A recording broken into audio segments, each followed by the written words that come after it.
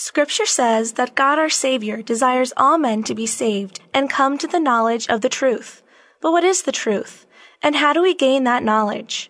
The answer to these questions and more in today's edition of Faith with Father. Living Bread Radio presents Faith with Father, a program aimed at teaching today's culture the truth about the Catholic faith. And now here's your host, Tim Perry. Hello, and welcome to this edition of Faith with Father.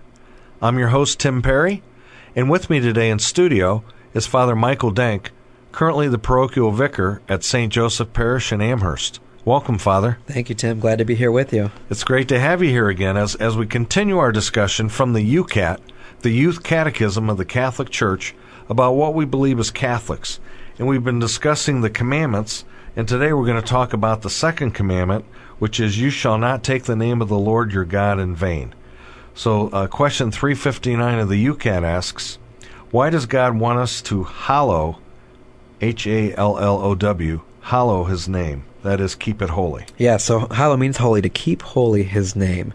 And I think when we think about this commandment, oftentimes the first thing that comes to mind in terms of using God's name in vain is, when you're doing something and you swear and you say GD this or whatever, and certainly we want to reverence and keep God's name as holy. But another perspective to that is, vain, it means producing no result or useless.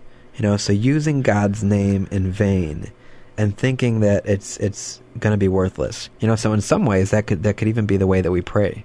So praying to God in vain and saying, well, I'm just going to say this prayer, but I don't really mean it, and it's not really going to do anything. And, having that whole disposition that God is not powerful and God is not active, and God's name, God's name does have eternal power. And by invoking his name, by calling on God, there is response, and there is effect, and there is the presence. And because of that, it's so holy that we tremble, at the thought of taking his name.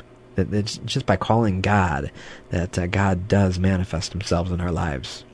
Wasn't it true in the Old Testament that the Jewish people wouldn't even say his name? They would so say Yahweh or... Yeah, so they would intentionally say Adonai. They would take just the consonants and just say Adonai. They wouldn't even pronounce the holy and sacred name of God. And you may have noticed in your churches, too, a couple of years back, we all, out of reverence for God's name and reverence for our Jewish ancestors, our Jewish brothers and sisters, we also don't use that anymore. So some of the songs, the names for God have been changed so that we keep that reverence and don't actually speak the name. And as one of my scripture teachers always did, whenever, somebody said that, he would just write YHWH on the board, and he would say Adonai.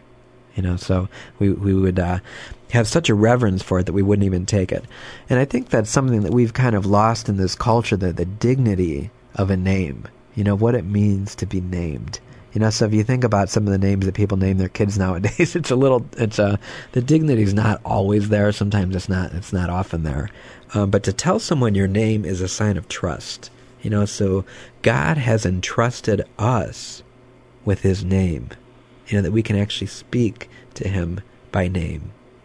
And what a wonderful thing that is, and it should bring a great sense of awe and reverence to us, to know that God has revealed his holy name to us. So just like I can call you Tim, and you know me as Father Michael or Michael, God can be called by name as well now. And again, that's because he wants to have that relationship with us. Yeah, it's supposed to be this personal, wonderful relationship.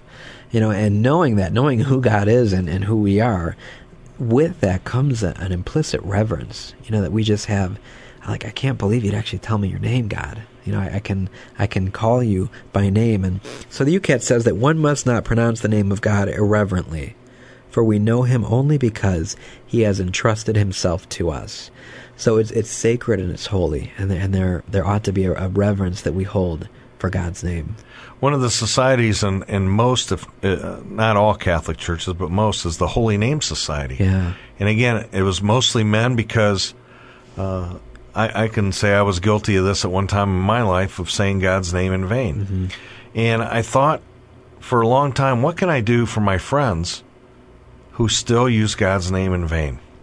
So I came up with some creative ways to do it Let's in a hear way those. without punching him in the face and saying, don't you know you're offending God? It can be on the golf course while we're playing cards or whatever.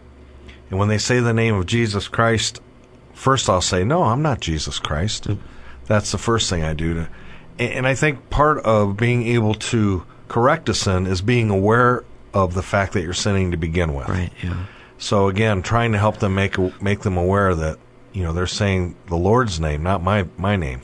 And, you know, with all gentleness, you know, for our listeners, do you find yourself using the... Well, first of all, did you even know that it was a sin? You know, and a pretty serious sin to use God's name in vain. And if you didn't, you know, that's okay. You know now. So maybe you find yourself habitually doing that. You know, maybe you say it all the time, and it's something you're working on. Allow there to be a sense of reverencing, because the more we do reverence His name, the less likely we're going to begin to use it irreverently. And what I also say to people too is every opportunity or you know, every time like that can become an opportunity for prayer. So if you find yourself upset, say you're working on a car and you can't get two parts to go together, and you realize you curse and you use God's name in vain, well, turn it into a prayer right then and there.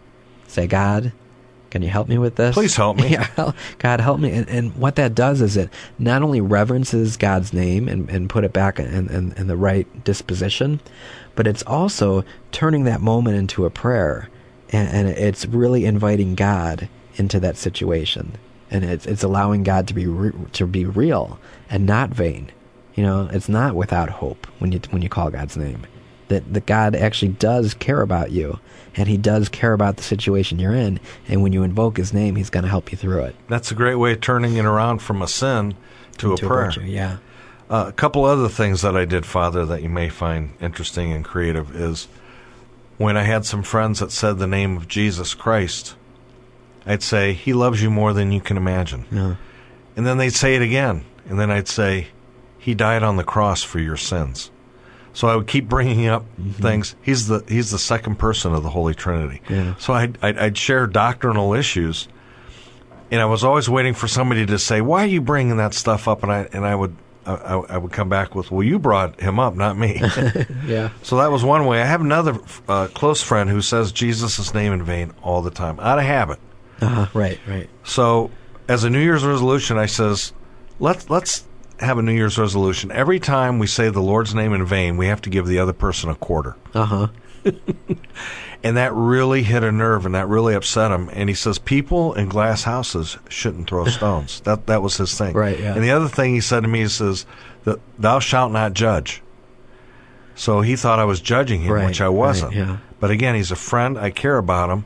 He probably doesn't even realize he's doing it because he's probably done it most of his adult life, and he does it out of habit without even thinking or knowing what he's doing. Yeah, and sometimes, obviously, we do get caught in habits, but know that habits can be broken. That's what virtue is. Virtues are habits that lead us to virtue, and the more that we practice those virtues, the more they become us. So you can overcome habits in your life, bad habits, you know. So if you do have that sinful tendency to use God's name in vain, know that you can overcome it, and you can actually allow His name to be once more reverenced. Well, I like your idea of turning that moment of anger or cursing or swearing into a prayer. Yeah, and saying, Lord, help me. It is, because then you're inviting Him right into the situation, and then his name that you've just used becomes sacred once more, and it becomes the opposite of vain. It becomes actually effective and purposeful.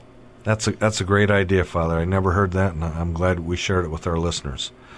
Question 360 of the UCAT asks, what is the meaning of the sign of the cross? So the UCAT says, through the sign of the cross, we place ourselves under the protection of the triune God. You know, so that's amazing. When we invoke that sign of the cross and say, in the name of the Father, and of the Son, and of the Holy Spirit, we place ourselves under the protection of God, under the Trinity, the Father, the Son, and the Holy Spirit. You know, and so maybe you don't even know. Maybe you're listening now and don't know what Catholics are doing when they, you know, do that weird thing over themselves. But what we're doing, you know, is you start from your forehead and you say, in the name of the Father. You know, and so you're consciously invoking that when you make that gesture, you're placing yourself under the Father's love. You know, and as you go down below your chest to the Son, you know, you're remembering that you are in the care and the protection of Jesus. And then as you cross yourself from left to right, with the Holy Spirit. Once more, you're invoking then the triune God, the Father, the Son, and the Holy Spirit. And there's something about us, and this is ritual, that when we actually not only say but do something with our bodies, it becomes real. So if you're having a hard time connecting with God, or you feel like you're distant from God, make the sign of the cross. If you feel like you go through your whole day and you've never once thought of God, or you go from one thing to the next, just stop in between whatever you're doing, take a moment and make the sign of the cross and say to yourself, maybe even out loud, in the name of the Father, and of the Son, and of the Holy Spirit. Because then you are placing yourself in Christ. You're signing yourself as being one of God's. Mm-hmm. And it's also very biblical, because when Jesus gave the Great Commission to his apostles in the Gospel of Matthew, chapter 28:20, he said, "Go to all nations, teaching all that I have taught you, baptizing in the name of the Father, Son, and Holy Spirit." So we're also renewing our baptismal promises and our baptismal vows, as well as we're being obedient. Jesus told us to do it in the name of the Father and the Son and the Holy Spirit. Yeah, and that's our original identity of being baptized into this. We're baptized into this church, into this triune God of Father, Son, and Spirit. And so what we're doing is we're blessing ourselves. So when you come into church and you dip your finger into the holy water, you then bless yourself and you make the sign of the cross. And a blessing comes from the Latin word, which is benedicere, which means bene is good. And dicere comes from the word dictionary, diction, which means to speak. So benedicere is to speak good of. So when you're blessing yourself and making the sign of the cross, you're speaking good of yourself. You're saying, I'm good. I'm loved by God. I am in the mystery of this Father, Son, and Holy Spirit. So if you're ever feeling bad about yourself, or ever feeling worthless or down, make the sign of the cross and realize that you are blessed. You are a child of God, and you are one with God in this Trinity of Father, Son, and Holy Spirit. So, and again, when we do the sign of the cross, because we're renewing our baptismal vows, our baptism brings us into the family of God as children of God. Yeah. So again, it's this idea the church is the body of Christ. We are the body, we are the community, and we are Christ within this body. And so we're invoking that, we're remembering, when we make that sign of the cross, who we are, who we truly are. We are God's beloved, in the name of the Father, and of the Son, and of the Holy Spirit. And again, as Catholics, I know when I was brought up, my dad always taught us to always say grace before every meal. Yeah. So again, it's this thing that St. Paul says is to pray always, pray without ceasing. So again, if I'm like most people, I eat at least 3 times a day. Yeah, and that's a wonderful time to do that. And again, just think about that, not taking the name's Lord in vain. So even when you make the sign of the cross, don't do it in vain. Sometimes there are times in the name of the Father and Son, where you do it without even thinking. That's doing it in vain. Actually realize what you're doing when you're making the sign of the cross. You are blessing yourself. You are reminding yourself that you are beloved by God, and that you are one with Him and the Father and the Son and the Holy Spirit. And by praying, we need to pray with hearts filled to overflowing with holy and divine love, so that our prayers aren't in vain. We've been listening to Father Michael Denk. Father, what's your blog spot so we can... FatherMichaelDenk.blogspot.com. So I'd love to have you stop by there. I have all kinds of good homilies and resources as well. Great. And this has been Tim Perry, your host on Faith with Father for Living Bread Radio, reminding you that God loves you more than you can even imagine. Bye for now. This has been Faith with Father, a production of Living Bread Radio in Canton, Ohio. For an audio archive of this program, log on to livingbreadradio.com and click on Faith with Father. If you have a question or comment about today's program, email us at askfather@livingbreadradio.com. And join us again next time for another edition of Faith with Father.